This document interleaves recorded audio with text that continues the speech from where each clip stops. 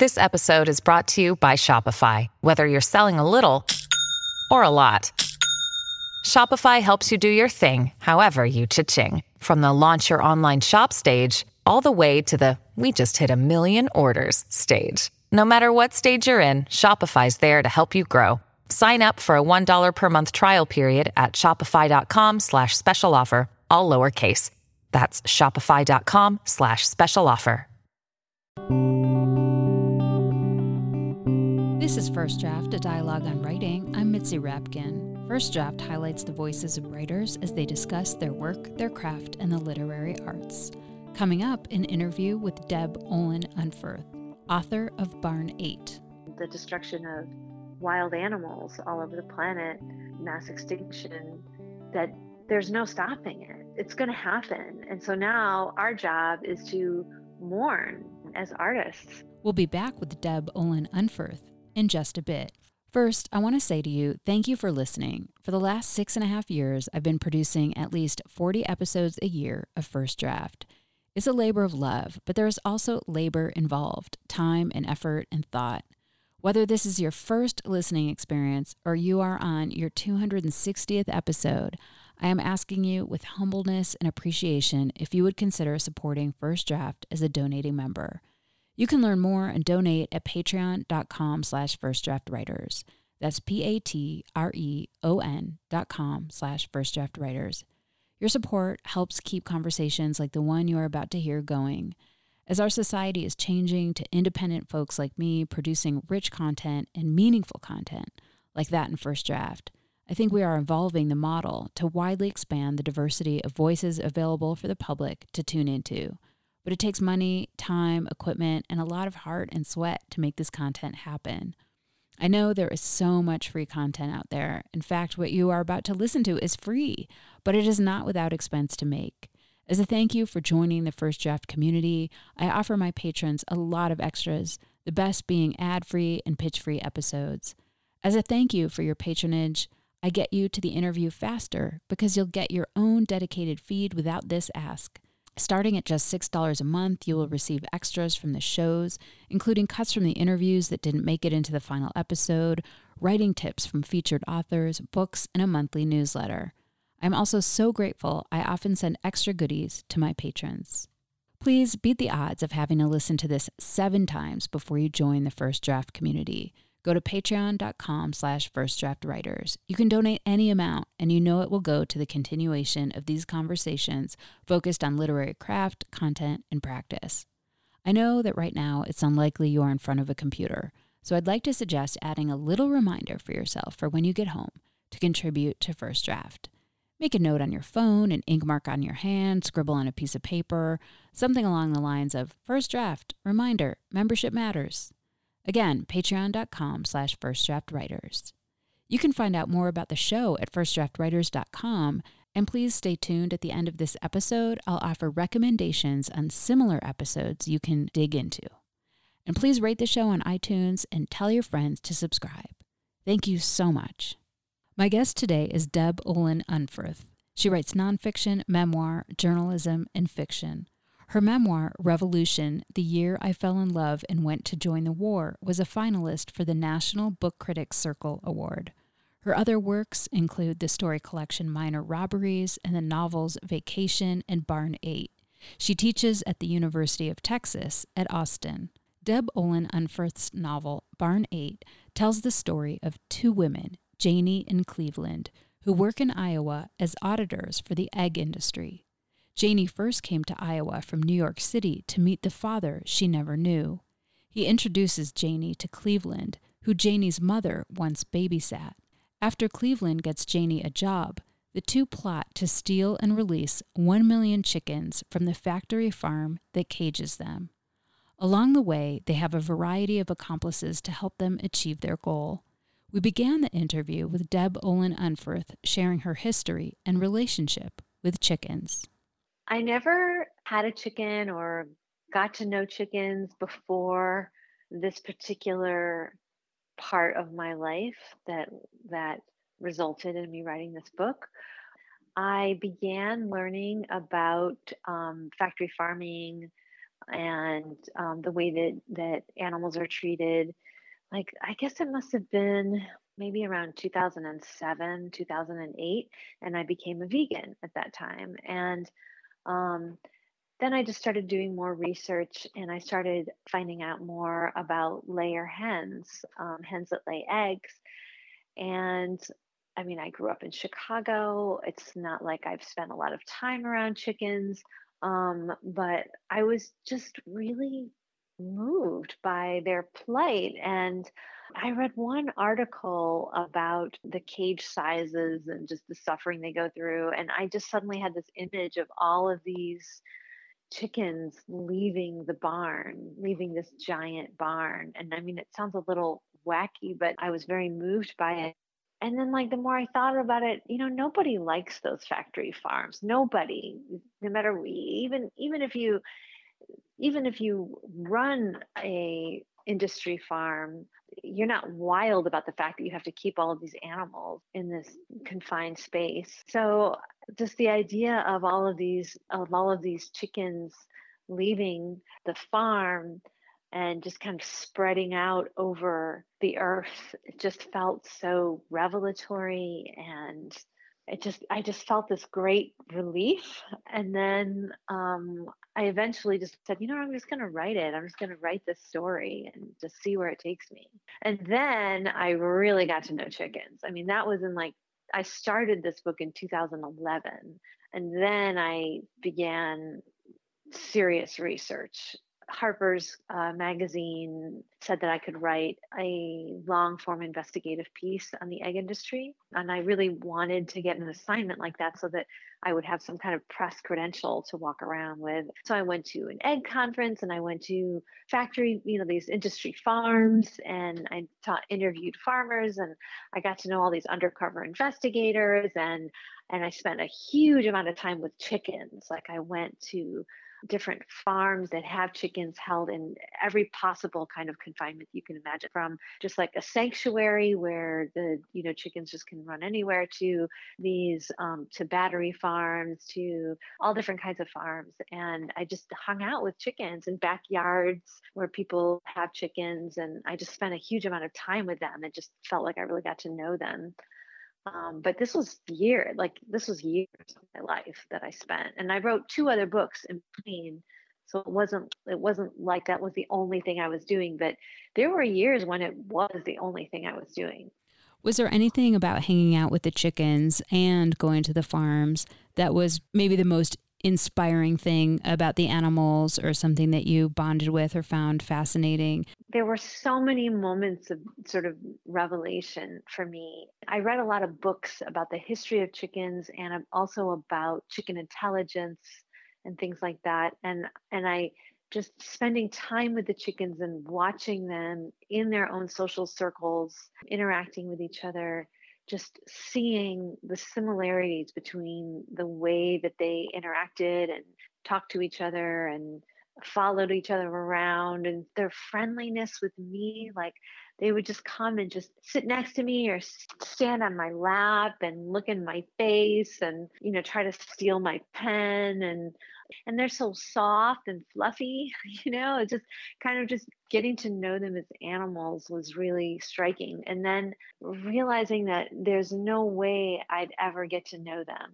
I mean, that there was still so much about them, about their intelligence, that I would never be able to know, because their minds are actually very different. Like, the way that they see is different. How they look at the world. Like, one of their eyes sees things very, very close up, and the other sees things very far away. And so they can see near and far at the same time in a way that we can't. I mean, just things like that. Just, there were so many things that I would never be able to understand. And I just thought that was so beautiful and important. And I really wanted to try to represent that on the page. And on the flip side, there's also a lot of other stuff on the page about this industry. Was there one thing that you either wanted to capture, or that made you mad, or just was devastating for you? Yeah, I mean, it's all really upsetting. These are birds. They can fly a little, they flap, and they can fly a few feet. they have these huge wings, which is the symbol of freedom as a bird. And the idea of keeping these birds in these tiny cages that are just, it's absurd when you see them. The absurdity of it is pretty devastating. And just when you realize what they go through, I found that really hard to take. You know what else I found hard to take now that I'm thinking about it? Was how we just assume that we own these birds. I mean, the more that I kept thinking about it and investigating it and talking to people about it, that people, the big question was, well, how can we eat them? How can we eat chickens and eat chicken eggs in a way that would make you comfortable, that's sustainable or whatever? And I was like, we don't actually own them. I mean, you can't really own a living being. That's just something that we came up with and that we just decided. And, but outside our contingent version of reality, we don't own them. And so I guess I found that question increasingly exasperating. Like I didn't understand, like, why aren't people asking the question, oh, maybe we shouldn't be allowed to eat these. I mean, they're not ours, right? They're their own beings. They're their own independent selves that have families and conversations and, but I guess that's just how humans are. You started with this idea, you did a lot of research, and then, you're populating it with characters and storylines. And your main character is really Janie, and she is young and in high school, and she lives in New York with her mother, and she finds out finally the identity of her father, which she never knew. And she's in New York with her mom. And when she finds this out, she goes to Iowa to meet him. And while she's there, her mother dies. And so she ends up being stuck in Iowa with this man who's her father that never maybe wanted her or knew her. And they have a strained relationship and they don't know each other. They're strangers. And she kind of had all this promise and then just like all disintegrated. She was the first character that I wrote, and she starts the book. I mean, now in retrospect, she feels to me somewhat more like equivalent to the reader, because she sort of aligns with the reader, because she's the only one in the book who isn't an expert in this field and hasn't devoted their entire life to this field. I mean, everyone else in the book, they're farmers, they're activists, they're undercover investigators, they're, people who designed cages, things like that. But Janie she's this like teenager living in New York. She winds up in this situation and she decides to embrace it. And something that I found myself really respecting about Janie as the story goes on is that she winds up rejecting the kind of person that she could have been, or she no longer feels it as a serious loss the way she did in the beginning. There's like a certain kind of success and a certain kind of thing that we think of as progress and as development, character development, and all these things that are so much a part of our culture. And she winds up not being able to get those things. And instead, she takes this other route that's like pretty radical and it's at so many levels into radical that, it's not just like being a big birdie supporter. It's not even like being just a vegan. It's not even like being an animal rights activist. It's like being beyond all of those things. It's pretty crazy. And she embraces it, and she finds it really, in the end, she's really glad that that's the person that she became, and those were the choices that she made. And it's just a very different kind of understanding of what it is to become a person, to become oneself, and to think of oneself as accomplishing something in the world, and I just really, I liked that about her. It's interesting sometimes how radicalness can be born out of a lack of planning or intention. So I should say what happens is that Janie and Cleveland undertake this venture to liberate 1 million chickens from this commercial farm. And obviously that's very illegal, and they have to figure like how they get 1 million chickens out. How do they transport them? Where do the chickens go? So it's a very, very radical act, as you were saying earlier, like beyond. But the way that it sort of came about was that Cleveland was doing her job, going to audit the factory and make sure everything was as it should be. And one chicken that becomes named Bwok escapes. She escapes from a barn, and you can't return an escaped chicken. I guess they're killed if you bring them back. And so she took this chicken and brought it home. And it seemed like this one basically act of the chicken set off this course of ideas that led to them deciding that they were going to steal all these chickens and liberate them. And it's just so interesting to me when you do think about some of the things about fate, because maybe Cleveland never would have had this idea if the chicken hadn't appeared. Yeah, maybe not. I mean, it was really hard to write that to write Bwok into the book, because I really wanted to get into a chicken's head, but I also didn't want to be cartoonish.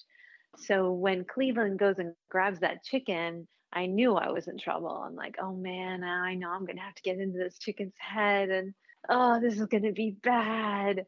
But it worked out. I mean, it worked. And then, then I wound up being able to use Bwok in all kinds of ways throughout the book. Bwok just has Bwok winds up being a unique chicken. And Cleveland is such a rule follower. And it was really interesting for me to have Cleveland be such a rule follower, and then somehow this chicken knock her off of her regular track of rules that she's following and onto a different track of rules that she starts to follow, that then she winds up, just riding that train, just right into a fire. I mean, it was interesting to see that, to write all of that. Have you ever had an experience like that in your life, or even in your writing life, like Cleveland finding the chicken? And what I mean by that is just maybe a small incident that changed the course of your life? Yeah, absolutely. Oh, God, so many times.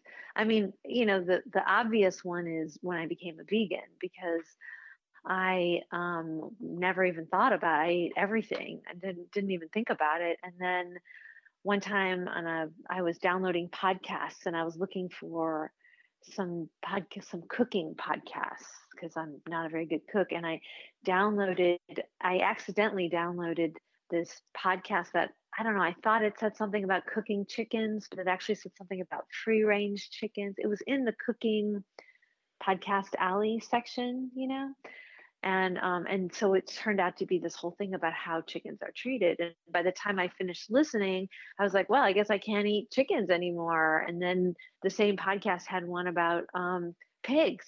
So I listened to that one, and I'm like, well, I guess I can't eat pigs anymore. And then they had one about feathers, and I was like, well, I guess I'm not going to wear any more down coats. It was so horrifying. And it was just this accident. And then it became a really big part of my life. And I mean, to tell you the truth, in some ways it's not as big part of my life anymore, because it's been so many years.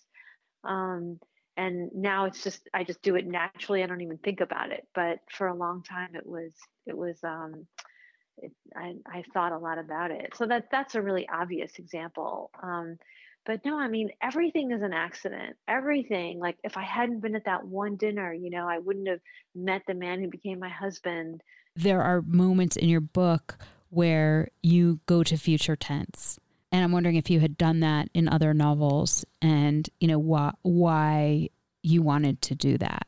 I haven't done it in other whole books, but I did do it in a couple of short stories. I did that a lot in this book, partly because I wanted the book to be kind of epic or something. I wanted to go way back into the past, to the earliest birds, to the dinosaurs. And I wanted to go far into the future. And I wanted it to be not only about chickens, but about climate change and about the earth. I wanted to look at the end of civilization.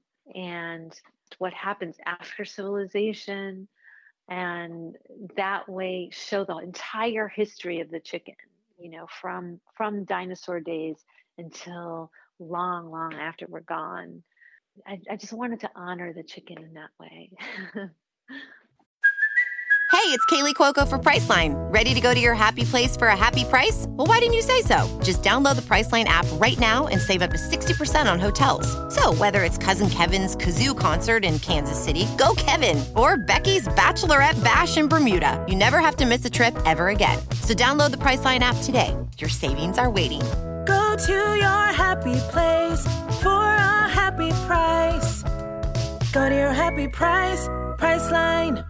So in addition to Cleveland and Janie, they sort of teamed up with some other people, mainly a man named Dill and Annabelle. And they were on the kind of other side of the chicken industry. They were investigators. They were animal rights folks. So they would maybe go into the factories undercover as workers or aid other people to do that, to document what was going wrong. Can you talk a little bit about these two characters?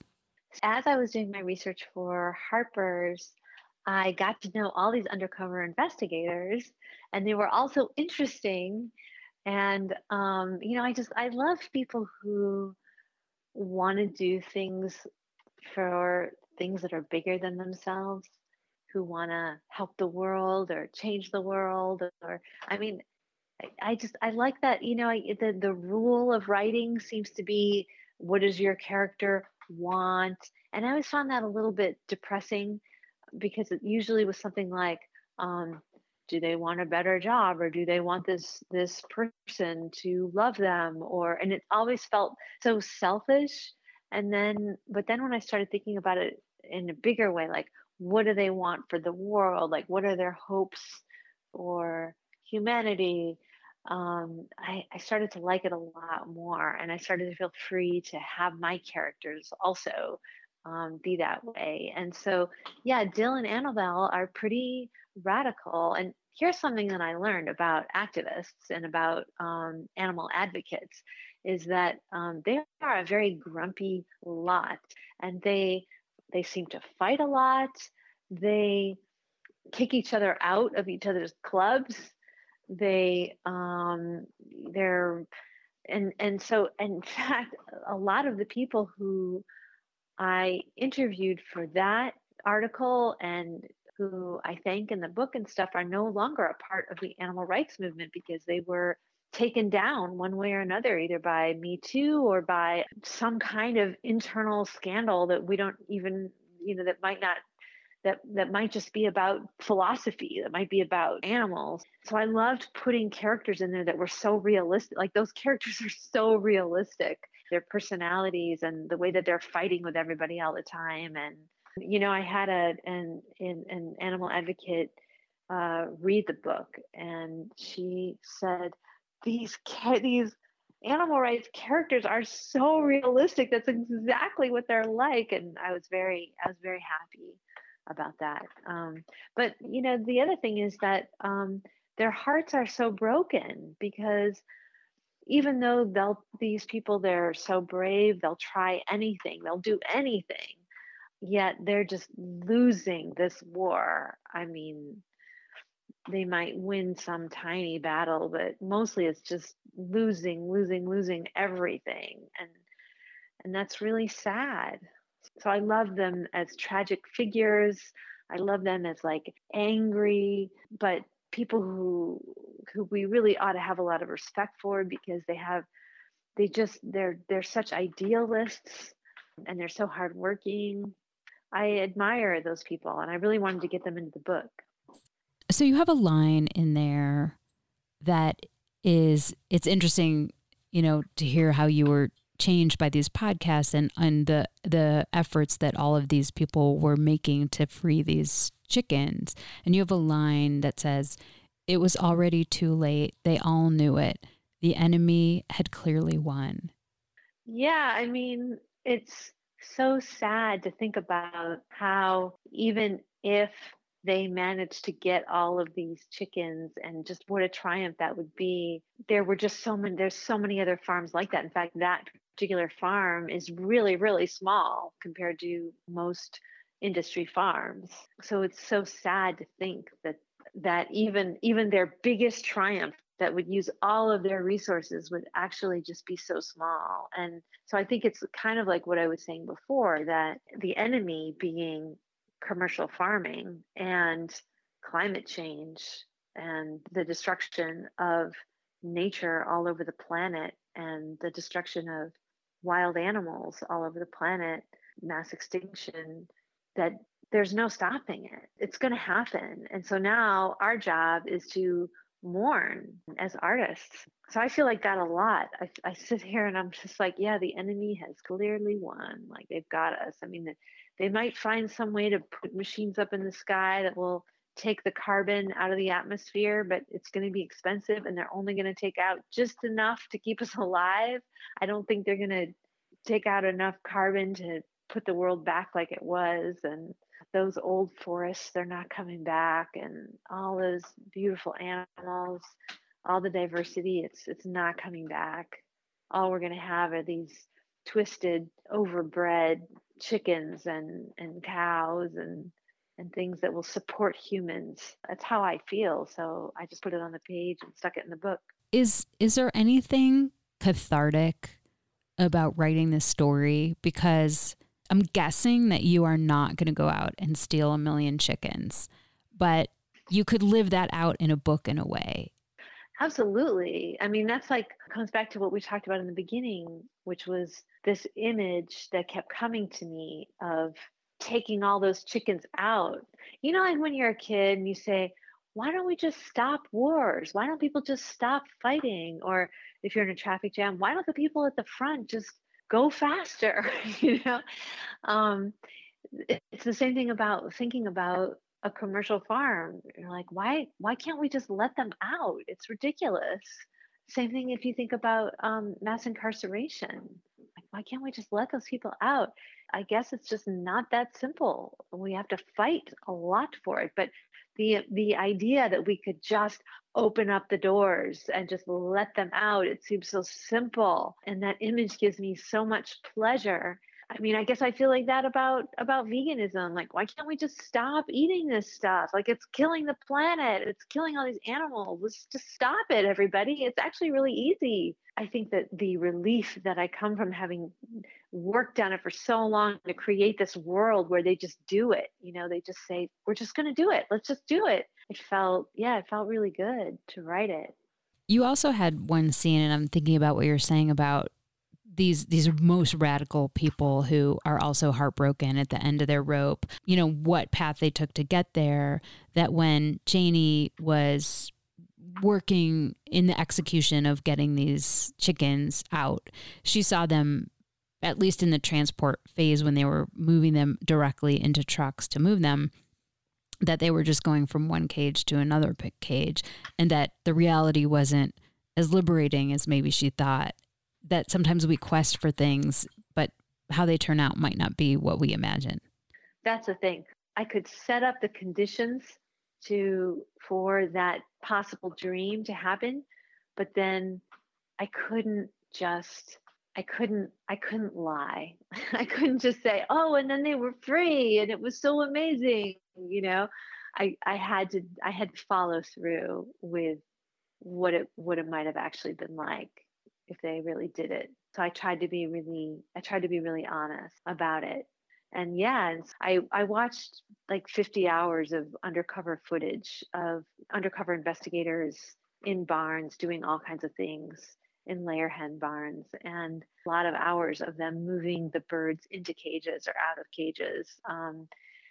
And yeah, it's pretty devastating to watch those chickens come out of a cage. You could just imagine the chicken for 5 seconds coming out of the cage and being like, whoa, there's all this space. I can spread out my wings, you know, and then just be stuffed into another cage. I mean, oh, geez. So I just put all of that onto Janie.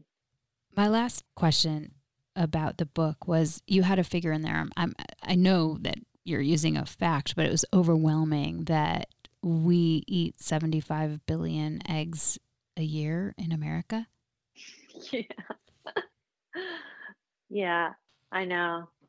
And we worldwide, we kill 60 billion chickens a year. That includes meat chickens. I mean, it's just a really, really high number.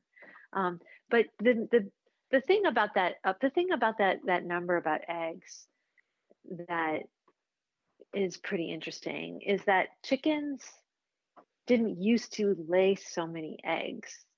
It used to be that chickens would lay eggs in the spring, Some species of chicken would only lay 30 eggs a year, and some would lay more, but generally they would lay in the spring. And then they would have chicks, and they would raise their chicks all summer. And then in the fall, they would molt, and then they would rest. And then in the spring, they would, have eggs again. And so that's how we ate eggs for most of civilization.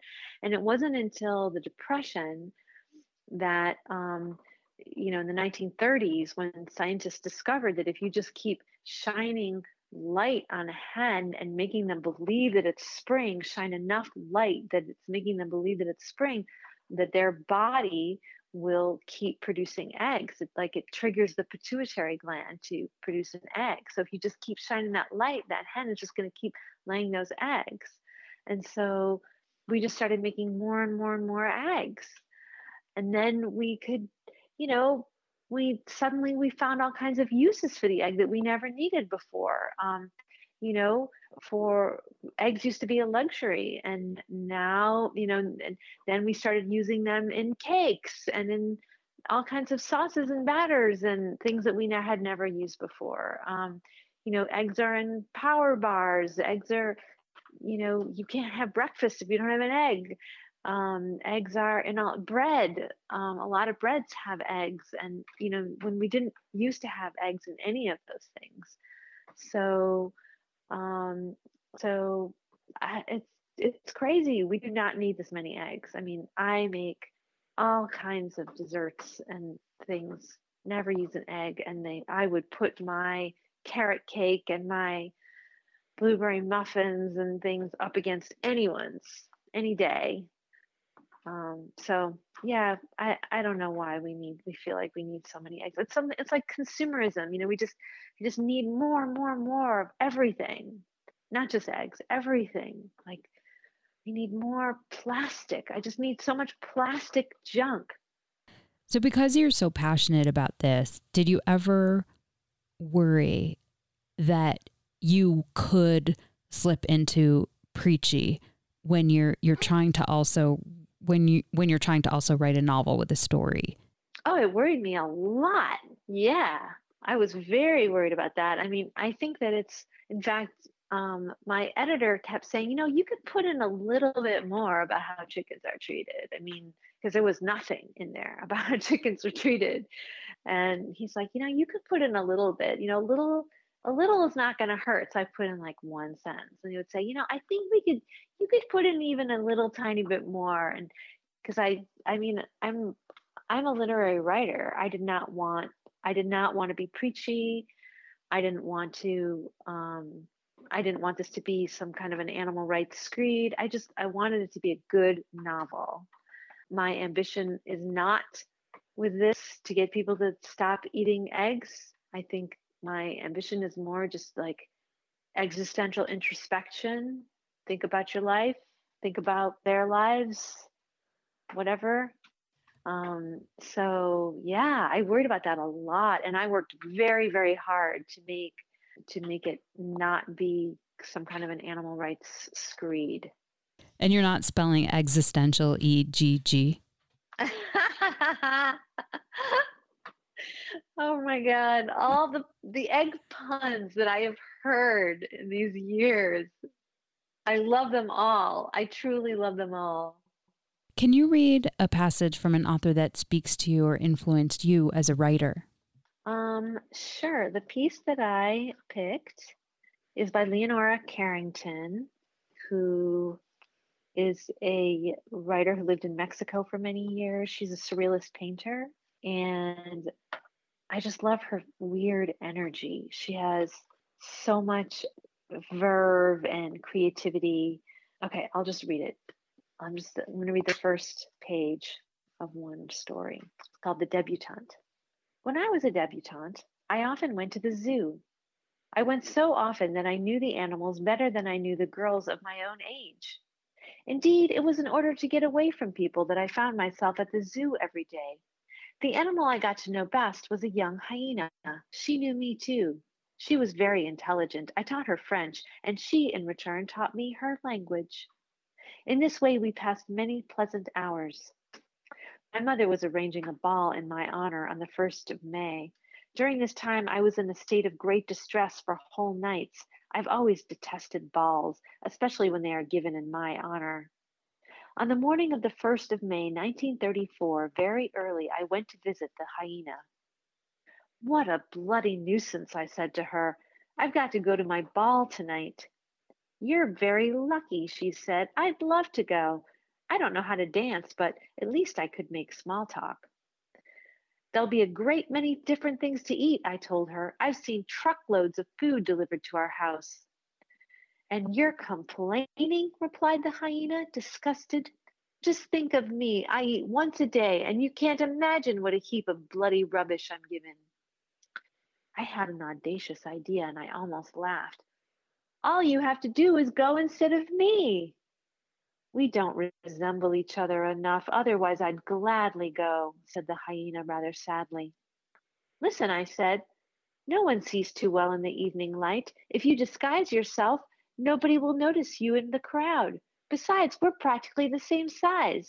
You're my only friend. I beg you to do this for me.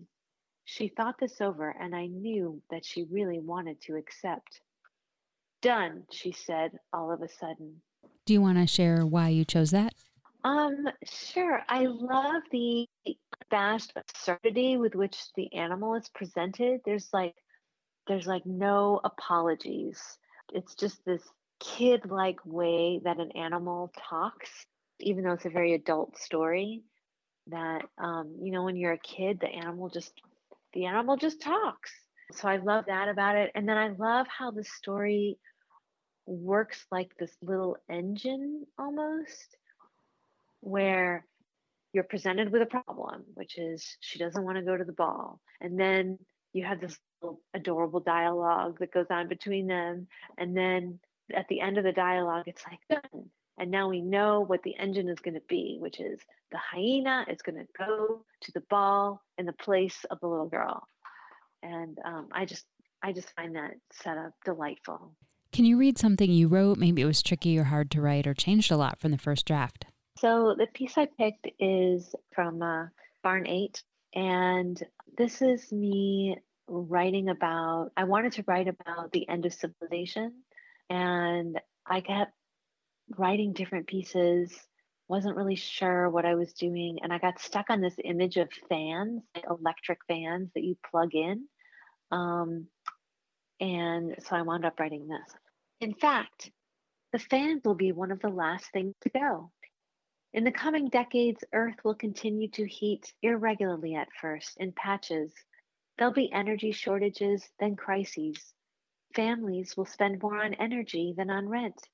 In the late days, air conditioners will become illegal and anyway too expensive to run. Only the richest 10% will be able to sit and have quiet conversations in cool air.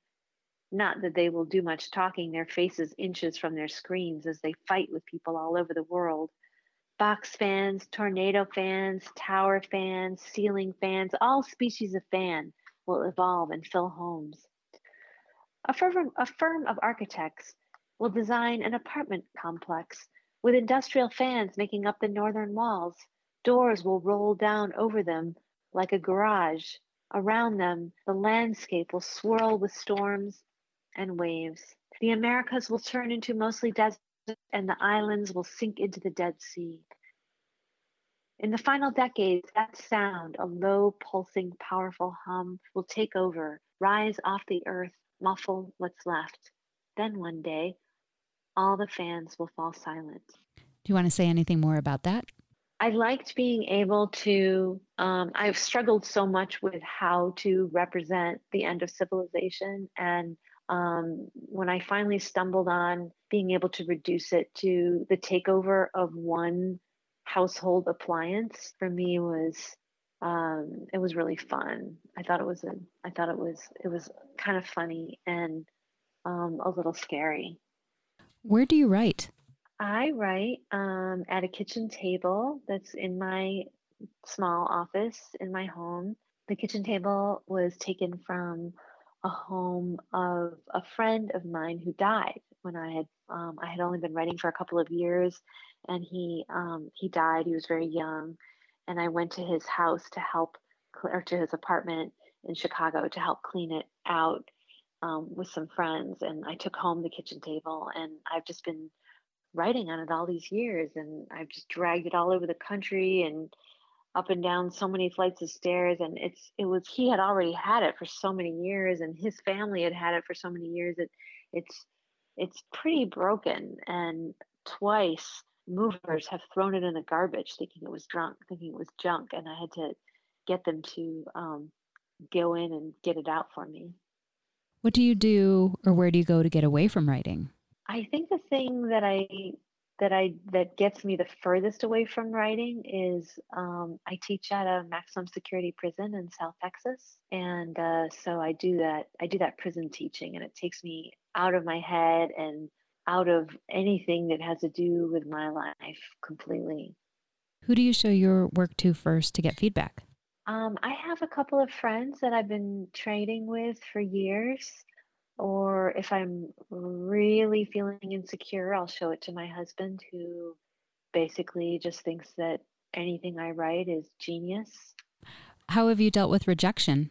It's changed over the years. I used to have, in the early days, I had what I called a shit list, where any rejection that really hurt my feelings, I would write onto that list. And I would write after it something like, I'll show them. Like, someday they'll be sorry. I did that for a very long time. But more recently, I think the rejection doesn't hurt me as much because I haven't had any rejections that have really hurt. Maybe I can laugh them off better, maybe because I'm so much happier as a person. And what is your favorite word? Henry, which is my dog's name. Well, thank you so much for your time. I so appreciate it. Yes, thank you so much. That was very fun. You've been listening to First Draft, a dialogue on writing. My guest was Deb Olin Unferth, author of Barn 8. If you liked today's show, check out my interview with Karen Joy Fowler, author of the novel We Are All Completely Beside Ourselves. We talked about raising children with chimpanzees as part of a scientific experiment and the human-animal relationship. You can find that interview and the entire First Draft archive of more than 250 interviews at firstdraftwriters.com. You can stay tuned to First Draft on social media on Facebook, Twitter, and Instagram.